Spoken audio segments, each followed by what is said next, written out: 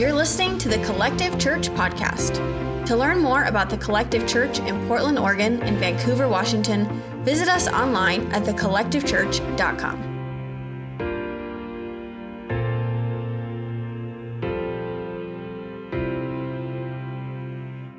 We're covering money, but really it's a spiritual discipleship key element called stewardship. And the problem is that when I even mention the word money, most of the time it makes people feel uneasy. That's not everybody. Most people feel uneasy. For me, I get excited.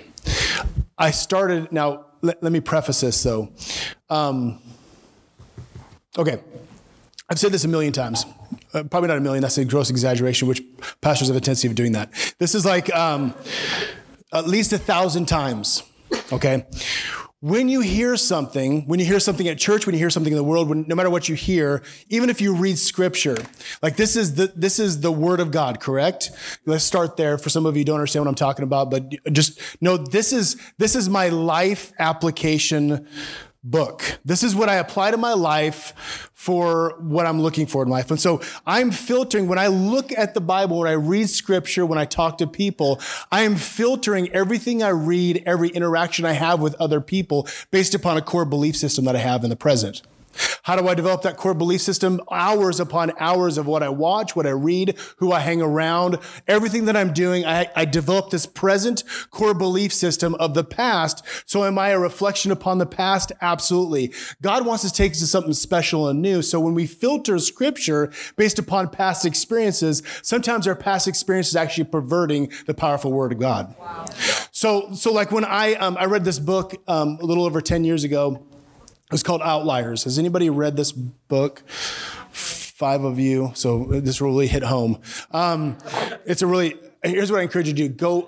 Go buy the book. It's called Outliers. It's written by Malcolm Gladwell. It was powerful because it was the premise behind it. It was talking about bringing people to this stage of greatness, whether it be a pianist, whether it be a drummer, whatever the case may be. You're bringing to somebody to this level of greatness, and it's been proven that it's taken about 10,000 hours to reach that greatness. So you look at Sam beating on the drums. I guarantee Sam has spent over 10,000 hours beating on the drum. I wish I had a consistent drummer in my household, because anytime I have a drum beat, I just get fired up. Like I can't, some people work out in music. I need a good kick and drum beat to work out. Obviously I work out, as you can tell, DK. The point is that I love the drum. Now I can't get back there. Now what I beat on the drums will not be what Sam beats on the drums based upon 10,000 hours. Now I want you to think about this concept of money. And I did this math first service, and I think it'll make sense to you. Over 50% of people show up at work tomorrow morning not looking forward to doing what they're doing. That's a proven fact. Most people show up just for the end result of making money.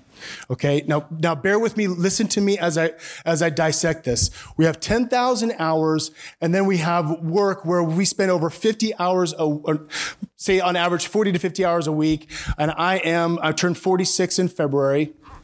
And so say if I've been working for 20 years, which I've been working for longer than that, but just hypothetically, and I did it for service because I needed to make the math easy because I was doing it on the spot and I didn't want to look like an idiot in front of everybody. So I did the math really fast. But say if we spent 40 to 50 hours a week working, and I worked for a consistent 20 years of my life, I have developed over 48,000 hours of work. So 48,000 hours of work. And say if I woke up every morning dreading to go to work because the only reason why I went to work is to pay my bills. So if it took 10,000 hours of practice of a particular skill set to develop a master craft of being a pianist, a drummer, whatever the case may be, it took 10,000 hours, but I'm spending 48,000 hours of working. Say if you're 40 years old, for some of you that are 20 years old, guess what? You're not at that level. So praise God, we saved you at a young age. And the reason why is because some of us, when we're 40 or 50, we start looking at the concept of money, and our mindset on the concept of money has actually been perverted, not based upon really what the truth. Our mindset is perverted because we just spent 48,000 hours training our mindset that money is not, we're just doing things in life just to make money. So we become a master at negative thinking. So for me, when I had to repent first service, and the reason why I had to repent is because we've been a church entity as I've been following Jesus since the age of 23, but as a church entity, we've been here for 5 years, and we have never talked about money. So if this is your first time, welcome. You just got the most offensive topic you could potentially walk into, and we don't really care because we want you to grow. We want you to become more like Jesus, and it's going to have a healthy concept of money in order to get you there. So for me, I had to repent, and the reason why is because in the past, the concept of money when it comes to church is there's been always an end goal to increase generosity. Can I say, now, is generosity good? Yes, duh. But in the 15 plus years I was a part of a church, and there's nothing wrong with this. But when I saw somebody talk about money when it comes to the church, say, I'm the pastor, I'm telling you about money, the end result I'm looking for you to do is for you to give money to the bride of Christ, which we should be giving money to the bride of Christ. I'm not talking about that. But if the number one motive is to bring money from people to build the vision of the church, that's an unhealthy way of talking about money. So as a result, I spent 5 years avoiding the topic, not because I'm not passionate about it, not because I don't believe in it. I've been avoiding the topic because if somebody new comes into church, we talk about money. They have 48,000 hours I'm battling against every single Sunday. The reason why I'm teaching it is because since the age of 23, where I received Jesus as my Lord and Savior, and as I started giving to the church, when I started giving to ministry, when I started having a different concept of money, we built a business. 2019, that business went away. So I realized from the age of 23 to the age of 43, I had this core belief set when it comes to money. Then when all of a sudden the business went away, that core belief set kicked in. And did I react in fear initially? Yes, I was talking about the first service. I was like, man, I started doing all types of crazy stuff. Like when our business went away, I started selling things like watches, and my greatest money regret, well, I have a lot of those, but one of my greatest one was I had a 1977 Ford truck. It was a 4 on the floor, and it was just like, it didn't have a radio that worked, and I rolled down the windows. Some of you men can understand what I'm talking about. And I shifted, and it was a high boy, so it was high. And I'm like, oh, it was so beautiful. The upholstery was redone, and it was a brown exterior paint. It was so beautiful. And only 2 people could sit in it. So I could be alone. It was like, so it would break. But when our business went away, I had this truck and it broke down all the time. So it was like, I'd throw money at it. One time I actually lit on fire in my garage. It was awesome. But I loved it. But when that business went away, man, I fire sold that thing, and man, it's just a really bad decision. In the first 24 hours, my kids would walk around and they would be turning on lights. And I'm like, as my kids are turning on the lights, I'm saying, turn off the lights. Because we had a 7,000 square foot home, and every light I was looking at 5 cents, 10 cents, 20 cents. I mean, I was just like, that's what I did. And that was my brain. And so I started turning off lights, and I started acting like an idiot for my kids. It was like thinking that we were just going to go broke instantaneously. But that's just, I had that fear. But I immediately kicked back to the promises of God. I immediately kicked back to the hope. I immediately kicked back to, I have faith that even though this may not be here anymore, I know the plans you have for me, God, are far greater than I can ever imagine. I don't know if I should say this, which is always an indication I should. Yes. Thank you, Ben. For a lot of years, we always had giving goals. We didn't have earning goals. We had giving goals. So like for our mentality, and this is just me, this is not the point of the message. We have 3 concepts we want you to walk away with, because it's not about generosity. It's about our overall concept and how we see money. So like for me, for 2 decades, we gave over $1 million of money to ministries, to the church. We gave it all away. And when the business went away, did I think I wish I had that money back? No. That thought and that concept never came to me. the concept of, I wish I would have had that money back, never hit me. Because for me, I thank God that I had over 20 years of sowing into something that I believed in, knowing that God does not return things void, that everything that I planted in, that's where my hope rested in.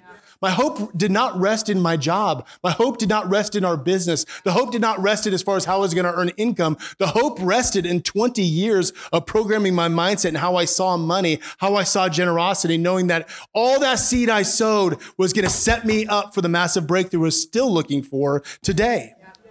Amen. So when collapse happened, I had a healthy perspective, a biblical perspective on how we filter money in our life.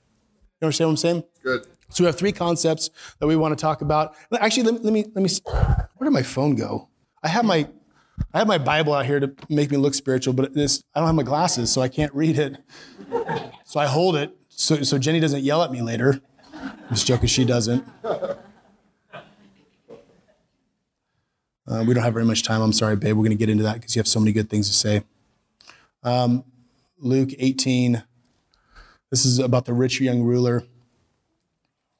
Let's go to verse 24. Jesus saw his disappointment, and looking right at him, he said, "It is next to impossible for those who have everything to enter into God's kingdom realm." Verse 25, nothing could be harder. It could be compared to trying to stuff a rope through the eye of a needle. When somebody has a perverted mentality of money, they read this and they automatically think, if I'm wealthy, I'm going to have a hard time entering the kingdom. And that is wrong thinking. That's what I'm talking about as far as filtering money with a different perspective. You read this, it could be the most offensive Bible verse, and this is written in red. So this is Jesus talking. I know Jesus is all about love, but I'm telling you, this is an offensive topic. If somebody walks into this church and has great wealth, they read something like this, guess what? They want to walk out of this church immediately. But instead, I want you, if you have great wealth, I want you to have a great perspective of that wealth, that you don't see this verse and say, okay, is God trying to tell me that I can't enter the kingdom if I have great wealth? That's not what God's trying. Just like when I hear the money is the root of all. How many of you all been perverted that in the past? Now, I'm telling you, we're obviously in a little bit more mature Jesus followers, but the reality, I still meet people today that they were raised on that scripture that money is the root of all evil. No, it's the love of money is the root of. And so as a pastor, someone has perverted the word of God and the scripture and perverted it to something that could create unhealthy feelings, and unhealthy mentalities, and unhealthy belief systems and people that are following. Do you understand what I'm saying? So our mentality is for us to walk out of here, begin the new year with a great mentality on money, because I want you to wake up Monday morning excited about what you're doing for work. I want you to wake up Monday morning knowing that your business serves a massive function and a purpose, and it is not to fund just 100% the church. That's not what it's designed for. So I want you to walk on Monday morning knowing, okay, you know what? I'm excited because what I am doing right now serves an eternal purpose. So when I wake up Monday morning, I used to dread Monday mornings. Actually, I used to dread Sundays, which doesn't sound good. Not anymore, but like I used to, because I dread. Does anybody else dread Sundays that have to work on Monday morning? Maybe I'm the only one. I probably am the only one. You guys are so spiritual. I would dread Sundays because Monday morning I had to go to work. I woke up at 4:30 in the morning to go to work because I did not have nobody taught me a perspective on how I should look at my work on a daily basis. So let's talk about the 3 concepts. Why don't you clean up everything I just said? Well, going back to that verse that you were just talking about, the rich young ruler, prior to that, he said, "What must I do to be saved?" And Jesus said, "Sell everything you have and follow me." And he walked away sad because he couldn't do it. This is not about money. That scripture is not about money, how much he had or didn't have. It was about where he found his wealth. And his wealth was stuffed in here. And that's where he decided to find his satisfaction. And so the thing about money, it's talked about, there's 2,000 verses in the Bible that talk about money and possessions. In the Gospels, 1 out of every 10 scriptures is about money and possessions. So it's like 50% of the Bible. And 16 out of the 38 parables that Jesus taught in has to do with money and possessions. That's why in the first service, you're going to go. I had to repent because I'm sitting there thinking of all those verses, and I started to outline what we're going to be talking about. I literally had 9 points and about 65 scriptures that back up, and I was like, we can't do this. We'd overwhelm people. The point is that when I saw that stuff, I was like, I got to repent based upon my own healthy perspective on my past. Unhealthy. Yes, did I not say that? Unhealthy. Based upon my own unhealthy perspective on talking about money in the church, I have been removing wisdom from you that you need. And so it's my fault. And wisdom. And Pastor Ben's too. It's his fault more. I'm just joking. That's why we're doing a series on Pastor it. Ben's helped me out. I mean, there's people in this church that have helped me out through this process. And so Pastor Ben has helped me out tremendously when it comes to this topic. Well, God, but I do blame him. Yeah, many years ago, a lot of years ago, God began speaking to Bob and I about money. We had a lot of good mentorship and a lot of good discipleship. And our thoughts and our mind about money started lining up with this. And see, that's why it's so fun to work with the younger generation, because they're like, okay, yeah, tell me. Okay, great. Yeah, they're just adopting things. But we get to a certain age and what we believe about something is what we call truth. And if you can get to a place in life where you decide, I could be wrong about what I'm hearing today. Let me see if what I'm thinking is accurate. And if you took all of your thoughts about money and just pulled them out of your brain, inventory, and you put them on paper, and then you took the word of God and you took the scriptures about money and you say, does the word of God back up that thought? And if it doesn't, that's where I repent. Repent means to change your mind.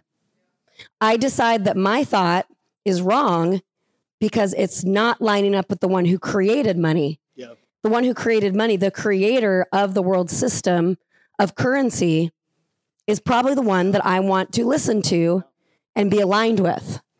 Right? So this is how you renew your mind. This is how you grow. This is how you open yourself up to heaven, is by saying, I could be wrong.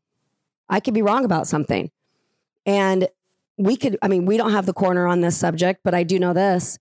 We've been living on on the principles that we've learned and getting aligned and being extremely blessed. And we lose something here, that's okay, because God just hands us something here. So we're living on principles. So that's why Bob feels extremely convicted, because for a couple of years, it's been like, Bob, we probably need to teach about money. And because of the trauma, that's why we have a sozo program here, right?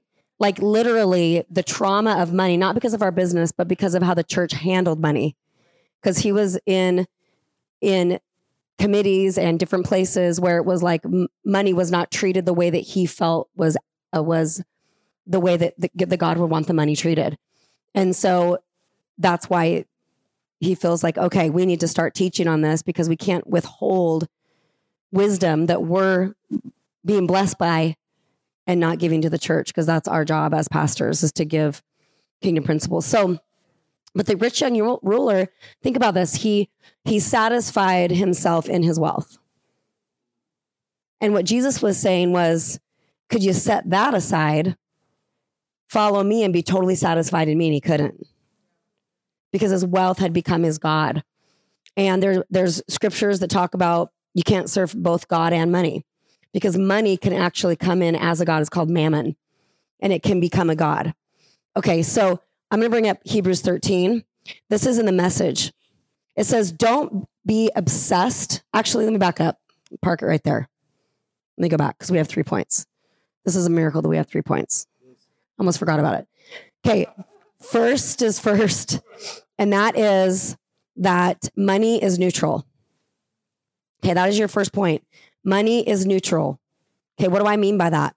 This is an example for you. So when Hannah, you've seen up here worshiping before, and now she's in college, but she comes home and joins us every once in a while.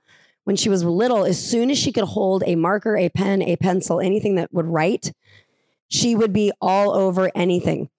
I went to my office one day and my baseboards were all drawn on around the whole edge. So we'd be painting baseboards. My leather couch, turn around, Sam has little houses on him, because she's 3 and he's 1, and he's an open canvas. And he just stands there because he's a good little brother. What do? Your big sister says, hold still. So you just let her draw. So Hannah was drawing on everything. Now she has an art business. You kind of pick up that stuff when they're little. But nonetheless, I had to call Leather Pro, aka Bob, called Leather Pro 3 times to respray our couch because Hannah had drawn pictures. And it didn't matter if you said only on paper. To Hannah, it was like the world is my canvas. So what I realized with her is I had to put up all my Sharpie markers, and I love Sharpies. I use them all the time. What I realized was I have to put them high, and I cannot let her have access to them anymore. Now, what I didn't do was look at Sharpies and go, these are evil. These Sharpies, man, I don't know what will happen if Bob gets a hold of one. Like on a bad day, what would Bob do to the house? I mean, I'm PMSing, what would I do? I've never picked up a Sharpie and went, oh my gosh, I just feel like, here, Micah, come here, let me draw on your face. I'm really sorry, I'll apologize later. So money is like a Sharpie pen. It is neutral. This phone, we've told our kids, here's why we're not excited about giving you one of these. Because this can help you become extremely spiritually mature. It can get you super close to God through podcasts or the Bible app. It could be where you take notes in church. It could be literally the gateway to you becoming all that God wants you to become. Or according to what buttons you push with your fingers, it can become a place where the enemy traps you and takes you down a trail that could eat your destiny alive and take you far from God. It could be a pornography device. It could be a Bible app. According to the person's fingers who touches the screen. So when we, and this I tell, Esther's 13, she's amazing. I said, when we feel like your fingers will go on the path of destiny towards God, then we feel better about giving you one of these. But we know that your fingers are attached to your heart. Okay, money, same. That is why I've never been afraid of being a multimillionaire billionaire. I am not afraid of being very, very, very, very wealthy. I'm not. Because this isn't my God. It's not. We're going to get into that in point number 2. Can I encourage you with something real quick? And this is what I do. If I hear something that stirs up any negative emotion, like if I hear anything, I start going through like I'm taking that, and it's like a computer that it's either going to receive a virus or it's going to expel it. And so what I do is I start hearing that, and I have that negative emotion. I start processing: is this for me? Is this my problem? Is this their problem? Do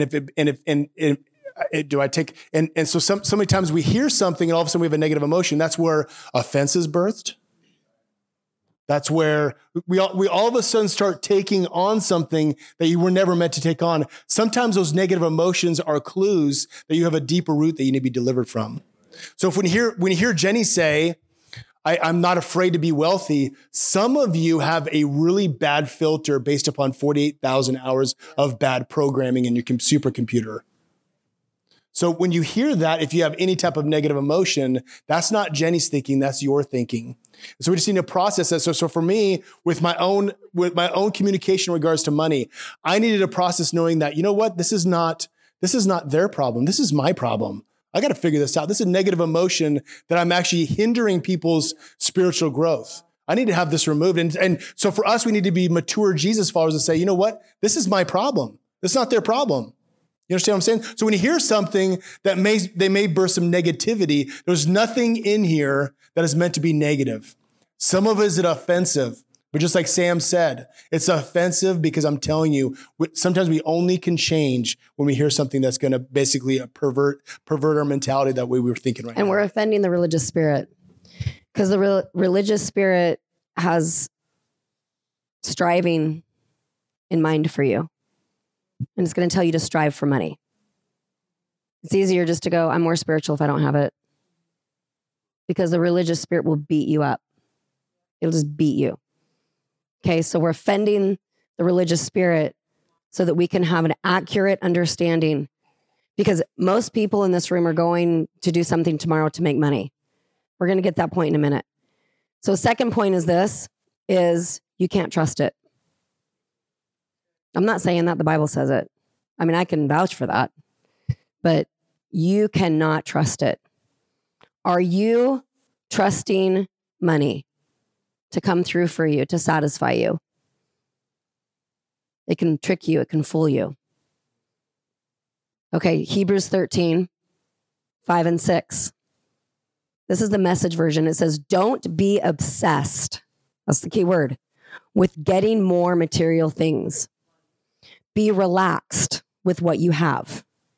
Since God assured us, this is what God assured us, I'll never let you down, never walk off and leave you.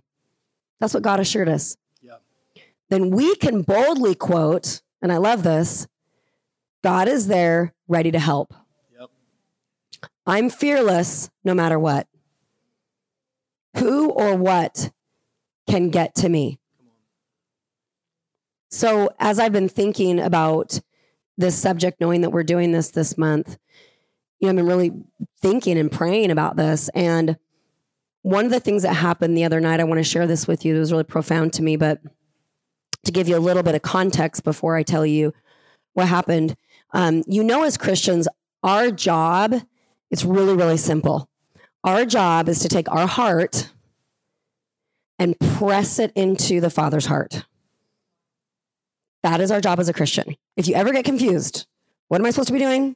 Wait a minute, I've lost track of the path. Your heart pressed in to God's heart, and then he will press his heart into yours. That is home base for a Christian. Yep. Now, I might read the Bible, and the Bible is living. It is living, breathing. It is God. So when I'm reading the word of God and I'm meditating on it and I'm changing my mind about it, I'm pressing my heart. When I'm just soaking in his presence, maybe listening to worship music, just focusing and getting my heart pressed into him, I am pressing my heart into God. So the other night, I had a dream, and in the dream, it was really simple, but I heard God say, Jenny, I don't want worry to be closer to your heart than my heart is to yours. And I saw an image of my heart, God's heart, and worry trying to become closer to my heart. It's possible for that to happen. I believe he was saying it to me, and I believe it's a corporate word as well. But then when I woke up, I said, okay, God, why'd you tell me that other than just the obvious reasons? And he said, because that's where the spirit of mammon comes in. Because when worry gets closer to the heart and you've pressed yourself into worry, and it's like, yeah, God, you too, but worry is closer to my heart, then I'm starting to calculate and figure out how I can solve, and money solves problems. It does. But now I become a slave to the thing that I've pressed my heart into. Okay? So the Bible says, do not worry. It just says, do not worry, period. I woke up in the middle of the night, which, by the way, if you keep waking up in the middle of the night, like bright-eyed and bushy-tailed, don't call it insomnia. Call it, I'm being called to prayer. So you get up out of your bed. I'm just giving you a little help here. Stop fighting it. Don't flop around like a fish. Get up, move somewhere else, and say, God, I'm here. I'm listening. And he will begin. Don't strive to hear him. Just receive, and he'll begin to talk to you. And the other night that happened to me, and I was in my living room, and I just said, the thing that came to me was, God, my private life, my secret place with the Holy Spirit, where I'm not in church, I'm not with my family, I'm with him, and I'm that satisfaction in God.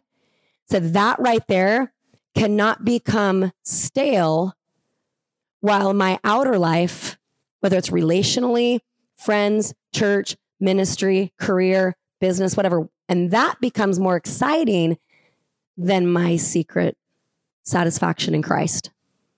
My secret life in Christ has to be where the juice is, right? And I said, God, I can feel it. I can feel the staleness here and the more excitement here. And I know why ministers get upside down, because there's a lot of exciting stuff out here, and it's easier to go towards the crowd. You know what Jesus did? He came apart from the crowd to get with the Father. And that's hard when you're a people person. Okay.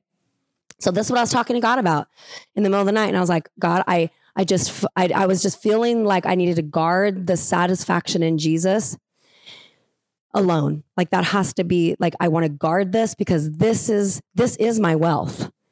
Nobody can take this from me. A corporation can't take him from me. He can't take him from me. My kids can't take him from me. Now I can let him go. I could, but I was feeling the sense of to hold on to that satisfaction in him privately. And then all of a sudden I had a flash scene with my eyes closed and my living room became a hard wooden rugged floor in the middle of India. I've never been to India. And there was nothing. I was wearing rags. I said, God, could I be satisfied with this that I see right here and you're still here? Could I be satisfied? Could I, God? That's where I want to get. I only you know, God, where I'm really at. I don't even know where I'm at because I have a lot of padding. I have a lot of good things that could be tricking me into that answer. I don't know. But I was like, that was my prayer. And then all of a sudden the scene flashed and I had multiple homes that were multiple thousands of dollars on the coast, on golf courses, on things. And, I was like, okay, right there. God, could I be satisfied in you? Could this still be the place of my deepest satisfaction? Or am I going to get distracted? And that is my personal prayer, that I can be wholly satisfied in him with, without, and everything in between. And that's my job as a Christian. That's my job as his daughter, to press my heart into him and let nothing come between. And here's the thing. We're saying today you can't trust money, but it's not just money you can't trust. I can't wake up every day and go, well, sure hope Bob's in a good mood because I'm in a bad mood and he better lift me up. And I'm going to now trust him to satisfy me. How many of you married people say that doesn't work? I don't work. People that have kids because they're lonely, I'm like, uh-oh, this is going to be a hard lesson. Because they don't care about you. No, I'm just kidding. They're not going to start depositing into you for a long time. My mom said that we all got nice when we were 30. I'm like, oh, really? Okay, maybe it'll go faster if we pour into the generation. So do you see what I'm saying? Really, truly think about this. What and who can we trust other than him? Our kids are going to disappoint us. Our spouses are going to disappoint us. Our church leaders are going to disappoint us. Pastor's going to disappoint us. Our best friend's going to disappoint us. Our employer's going to disappoint us. Our country has already disappointed us. We love America. I mean, can we trust anything? And the vision I have is sitting on something and the enemy pulls all the trap doors. He pulls the trap doors and I just see people falling through. Oh yeah, shouldn't have trusted that. And you're like, well, I'm not going anywhere because I'm sitting on the solid rock of Christ. Whether I have millions, whether I have nothing, whether I have a little bit, a lot, whatever, I'm here. I'm wealthy. I'm satisfied in Christ. That is not something you can read about. That is not something that your home group teacher can give you. Thank you. That is not something that somebody else can teach you into. That is something that you have to go after. You have to go after the satisfaction of Christ and let him become your wealth. How many of you know what I'm talking about? You've had to wrestle through this. Amen. Okay, so what does money have to do with all that? Well, it means that money's not going to get out of order in your heart. Okay, the third point is this. Oh yeah, go ahead. Let me say something in regards to that really fast. Our business went away May of 2019. I remember it was February of 2019. We had this company trip thing, and we were in Africa, and so it was like a safari deal in Kenya. And so we're all there in Kenya. We're having this little training powwow thing, and I remember my great friend Wayne Johnson was sitting right next to me, and he goes, "You know what? And even if this business goes away next year, you know, I still what God has taken us through, who we've become. We can." And I was like looking, I was like, "No, I don't receive that. Actually, I mean, that you could talk about that, but I don't. And it wasn't. This wasn't about him, but he was. I feared that the most. And so I want you to imagine that I feared it, and 3 months later it was gone. And the reason why it was that safety mechanism. And And I'm not going to go into theologically as far as God, Satan, all these different things, as far as really what the cause and the demise. I don't really care. The point is that when it happened, something rose up inside of me, like that. Like when Ben said, when faith is expressed, grace is released. Is that your number one famous saying? Is that right, Benjamin? Okay. I said that one day. The point is that fell away, and then guess what rose up inside of me? 20 years of faith building. And then guess what happened? I had the grace to be able to handle my situation. Do you know how many people have come up to us after 2019 said, that's my number one fear, is a fear of the business going away, all these different things. And the reality, this is why we're talking about you cannot put your trust in money. Some of you have been through this. We've been through the 9/11. We've been through the stock market crash. I bought a house in 2007. Great time to buy a house, by the way. You know what I'm talking about? So we fear these things that the reality we shouldn't fear at all, because we don't trust the things. We don't trust the money. We don't trust the wealth. It's not worth it. We trust God. And so what you have to do is be preparing. Not that it's going to happen. This is not a doom and gloom type of situation. I hate those. How many of y'all love a good doom and gloom Sunday morning message? The only place where we can get some faith and some Jesus is we hear about businesses going away. No. I'm telling you, you will go through some things when you're following Jesus. Jesus doesn't take the troubles away from you, but he helps you go through it. And so for me, we went through it. I didn't want it, but we went through. And guess what? I am happier 2 months after it happened than I was before it happened. There was something that rose up inside of me. So God will take you through it if you trust him first. Yeah. Proverbs 23 in the Message, verse 4 and 5 says, don't wear yourself out trying to get rich. Restrain yourself. Riches disappear in the blink of an eye. Wealth sprouts wings and flies off into the wild blue yonder. Gotta love the Message translation. And again, this can sound like bad news, but we're going to end this with really showing you why this is a really cool topic to talk about. So you can't, number one, it's neutral. So how could you be afraid of something that's in your power to make it go one way or the other? Okay. So money doesn't have power. You have power because the Holy Spirit is in you. Money will not make you evil. Money will only make you more of what you already are. Correct. So if you're turd head before money, you're going to be a bigger turd head with money.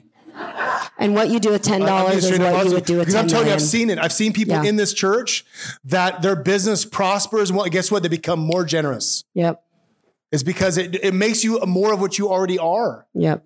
You understand? Yeah, it's a magnifier of the heart for sure. So if you think, gosh, what would I do with $1 million? Well, you don't have to wonder, what did you do with 10? What you did with 10 is what you'll do with $1 million. And God might be waiting on you to decide what you're going to do with your 10 before he gives you 100, before he gives you 1,000, before he gives you 10,000. He gives seed to the sower. When our business collapsed, I was so happy we had $1 million in the kingdom. I was like, woo, that's good news right there. Because I know what this says about having seed in the ground. That's why I would never want it back. Are you kidding me? Why would I want $1 million back that isn't doing something for the kingdom? Right? Okay. So the third point is this. After it's neutral, you can't trust it. The third one is you need it. Just when you were throwing money out the window and quitting your job and going to be homeless. Okay. Put your tent back. Okay. Because that's what we want to do. We want to be like in this ditch or the other ditch. Religion won't let you have money just flow through your life and give it and have it and not have it and have a ton and not much right now and just very little and we have a ton, but we're going to give it away and we're going to do this. And it won't let you do that. It makes you decide who you're going to be, and it makes you, the religious spirit says money defines you. So you have to have an X equation amount of it to define you and put your identity on it. Don't let that spirit do that to you. You're more than that. You're more powerful than that. You're more potent than that. You should be able to go out there and just lay hands on somebody and see them recover, sick recover, whether you have $5 or $5 billion. You should be doing what God's asked you to do with a little or a lot. And see money as, flow and go. I'm a funnel. Okay. But if you're using money to define you and give you value, you're the rich young ruler. He was saying, I can't help you. I can't deposit the kingdom of God in your heart because you already have something in there. You've already filled your heart with things, and I can't. There's no room. There's no space. So you need money. We need it. If we said, you don't need it, just go out there and just, whatever. Like you all have to go to work tomorrow. And then what? The root of all evil is money. And now I have to go earn it. And I'm conflicted. What do I believe here? Right? The love of money. It's putting it in the place of being your God. Okay. So you need money. And I'm going to use this analogy. I used it in first service. I went to school to be a dietitian. One of the things that we learned about food is it is the hardest addiction to break because of one thing. You need it. It's not like, okay, just a little meth in the morning, just a little bit at noon, and a little bit at night. Just all in moderation. Okay? What's cool about every other addiction is you stop. Right? And you get it out of your brain trails. You get it out of your system. You get your body away from it. So there's a clean break. Yeah. But food is different. So if somebody, and I know enough about statistically, there's people in here who are addicted to food. You don't have to be overweight, by the way, to be addicted to food. It's anything that you find satisfaction in and you look forward to, and it becomes your hope. It becomes kind of your mile point of the day. It becomes the, I can't live without it, and it soothes me. Okay, that's the addictive part of this. Did you know that we were wired to be addicted? Yes. To the presence of God? Addicted to Him. You get addicted to that and you'll be fine. Everything's going to work out for you. If you get addicted to God, like I can't get enough. I can't get enough. I can't get enough of Him. Okay, before I go to bed, I just have to read my Bible. I have to read one more thing. One more thing has to light me up. Something out of this word just has to hit me in the face. Wow, God, that's so awesome. Get addicted to God and everything will work out for you. Money will take its place. Your family will take its place. Your job will take its place. Your hopes and dreams will take its place. And so that is the addiction. We get addicted in the satisfaction of God. So the thing about food is we want a person who's been a food addict to be able to have 17 pans of brownies, 26 packages of Oreos, all in their house. Because a whole bunch of youth are coming over and they want snacks. How many of you know that to attract the generation that we just spoke of, we have to have snacks? Okay, we need snacks. Lots of sugar. And as a dietitian, it's so hard. I'm like, okay, whatever. Just have to die to that. But you want to get to a point where if you had a ton of money or not, it doesn't matter because you're not addicted to it. Does that make sense? You're not like, you're not looking, it's like food. So this is where the Lord said to end this message, because this is a message that we could do like an 18-week message on. We could do a series for a long time. There is so much to say about money in the Bible, a lot, 2,000 scriptures. Okay. So He wanted us to build just this basic understanding. Nothing that we said today has been advanced, right? But it's just this basic understanding of money. But this is the vision He gave me. He showed me this bucket, okay? And everybody in here has a bucket. And it says vision on the outside of it for you. Vision. So Sam has a bucket, Madden has a bucket, Jeremy has a bucket, Rob, Jody they have a bucket. And it's vision. And it's your assignment. It's your assignment, something to do for the kingdom of God. Something. It's a vision that God's going to give you or has given you. How many of you by raise of hands say, God has told me to do something that I don't currently have the money to do it, but He wants me to do it for the kingdom? And if you don't have, it's okay. Just raise your hand. Something, but I don't currently have the money to do it. Okay. Everybody in here needs to get to the point where you raise your hand. Because what we know is that most people will only let this bucket be as big as what they've figured out that they can earn. Okay, so what I'm going to do is I'm going to reduce my vision to, okay, you all are great. Okay, Bob, you, me, and the 5 kids. Okay, we have this much. This is our budget. This is about what our bills are. This is da-da-da-da-da. And then we call that good enough. But family, according to God's definition of family, isn't just who lives in one household. It's the family of God. And so when you look at what does the family need, more than I know how to make. I don't know how to make all the money that's in that bucket. And I want to challenge you to look outside of what you can earn and catch this, receive the finances by faith. And this is what I'm sick of, okay? I'm sick of money being its own little category and I have to earn it. Okay? Everything else, I'm going to receive by faith. I'm going to receive joy by faith. I'm going to receive peace by faith. I'm going to receive healing for my left knee by faith. I'm going to receive everything else by faith, but that, I have to earn it, and that's why my vision bucket is so low. And I'm going to go to my grave having not accomplished the thing that God asked me to do on the earth. And that is called sad. Okay? But because we accidentally worship money, instead of letting our daddy just give it to us. Because you know what? The visions that God's given me for the family, that's his problem. Your vision is bigger than me, and he knew it. He's not asking me to go out and start 18 businesses and this and that and the other thing. He's definitely not asking me to sit home and, look under the couch cushions for the money either. What I'm doing is I'm saying, God, I agree with that vision. You and I both know that there's no hourly wage at any job that could fill that bucket. So I receive that by faith and I say yes to it. So God, where would you have me go? It's just like receiving anything else by faith. Anything else by faith. If you came to me and said, Jenny, I need you to pray for my knee, you would be cooperating, right? We'd pray for your knee. If I am believing for joy and I haven't had joy in my life and I want to receive joy by faith, I'm not going to sit back and be like, fine, God, try, whatever. It's not like he's going to come down and just start tickling you to death. And no, what we do is we go, okay, I don't have any faith. I don't have any joy.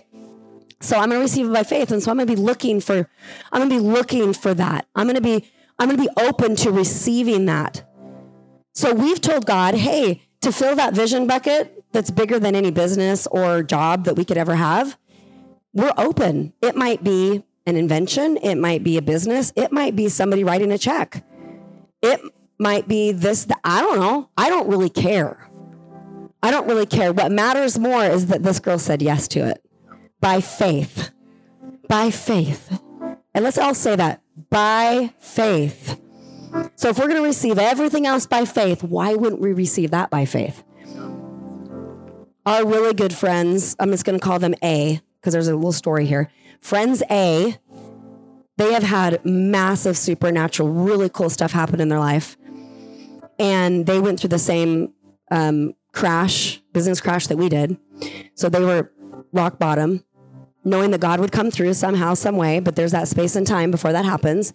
And they went to God and said, okay, we had it in our heart to do this and this and this and this and this. Like, did we miss it? Like, are we still supposed to, because what you were trying to do is we're trying to protect yourselves from disappointment. Right? Yeah. And if you've been devastated financially, you need to press through that. You need to press through. You need to break through so that you don't try to put a formula around your devastation and make it your doctrine. If your devastation has become your doctrine, then the enemy has you trapped. And so friends A have nothing. They go to God and they're like, God, do you want us to still care about these things? But you see our situation. They have friend B in their life, who they've been friends with for a very long time, who have a ministry that just 8 months ago, their ministry at B, these guys are out in trailers, out in the middle of nowhere, planting churches all over the world, and they're peeing in little pans at night because they don't have running water to their RVs that the missionaries are in. And they've been doing that for over 25 years. Believing God that he's going to come through financially. Believing God. So those are people B. So A and B together equal, well, we're not getting very far. Okay. So person C. C and B went to college together, went to ministry school together way back in the day. And they made this agreement. Person B said, I'm called to the mission field. Person C said, I'm called to the marketplace, to business. And he said, I'm going to go. God's told me to go make as much money as I can to fuel what you're going to do. So here we are, 25 plus years later. This guy landed hundreds of millions of dollars, person C. And he turned around, dumped it over on person B. Person B started going around to person A's dreams and said, how much are you going to give to them? Here you go, write the check.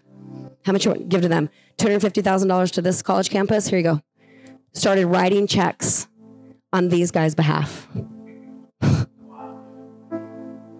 We can't limit God, how he's going to do it. Your job is to look in your vision bucket and go, God, have I reduced you down to only my bills? Because no kid at 5 and 6 years old says, my dream in my heart is to get out of debt. My dream in my heart is to get out of the debt that I get myself into. These are my biggest dreams and aspirations in life.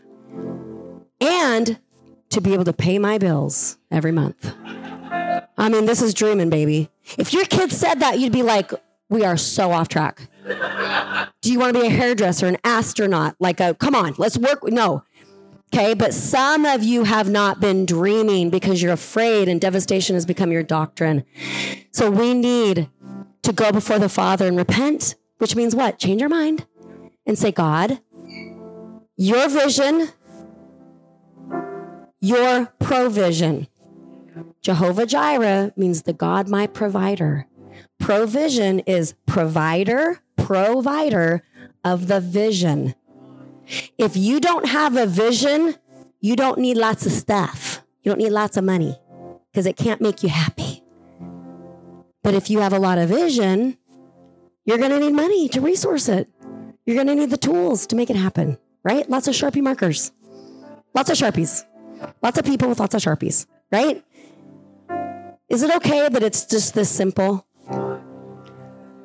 So we're not throwing money out the window and we're not going to make it a God. We're going to say, God, what do you want me to do on the earth?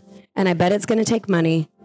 So let me not be in love with it. Let me be in love with you. And if you take care of your heart to stay in love with God and you press your heart into him, you are going to have an adventure of your lifetime, providing for the kingdom. Amen. Amen. Yeah, let's all stand up. We're long. I personally, I'm sorry. I repent for not. I used to think talking about money is like talking about or thinking about the dentist. Like, there's some people that get really excited about it, but most people, they just do it every 6 years until they need a good old filling. Judge me all you want, Joel. See, anything that deters your intimate relationship with the Father, I want to expose the lies we've been telling ourselves for years. My mentality, because here's the reality with it. I have a vision for what I see the collective family being like. Because I see a building not like, those building's amazing. Thank you, Derek. Thank you, Vigilant. Everything's amazing.